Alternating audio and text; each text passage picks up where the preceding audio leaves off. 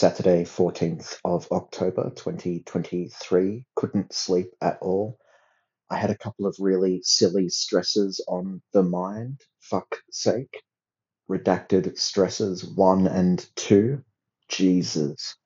I obviously wasn't getting back to sleep, so I got up at about 3:30 a.m., had coffee, played Stitch, listened to Murder in Apartment 12 podcast, went for a walk around the beach once the sun came up, had at least two too many coffees, laid on bed, listened to Green Noise, applied for some exciting jobs, eventually got some rest. What a world we live in. Mood 2, energy 2, moods.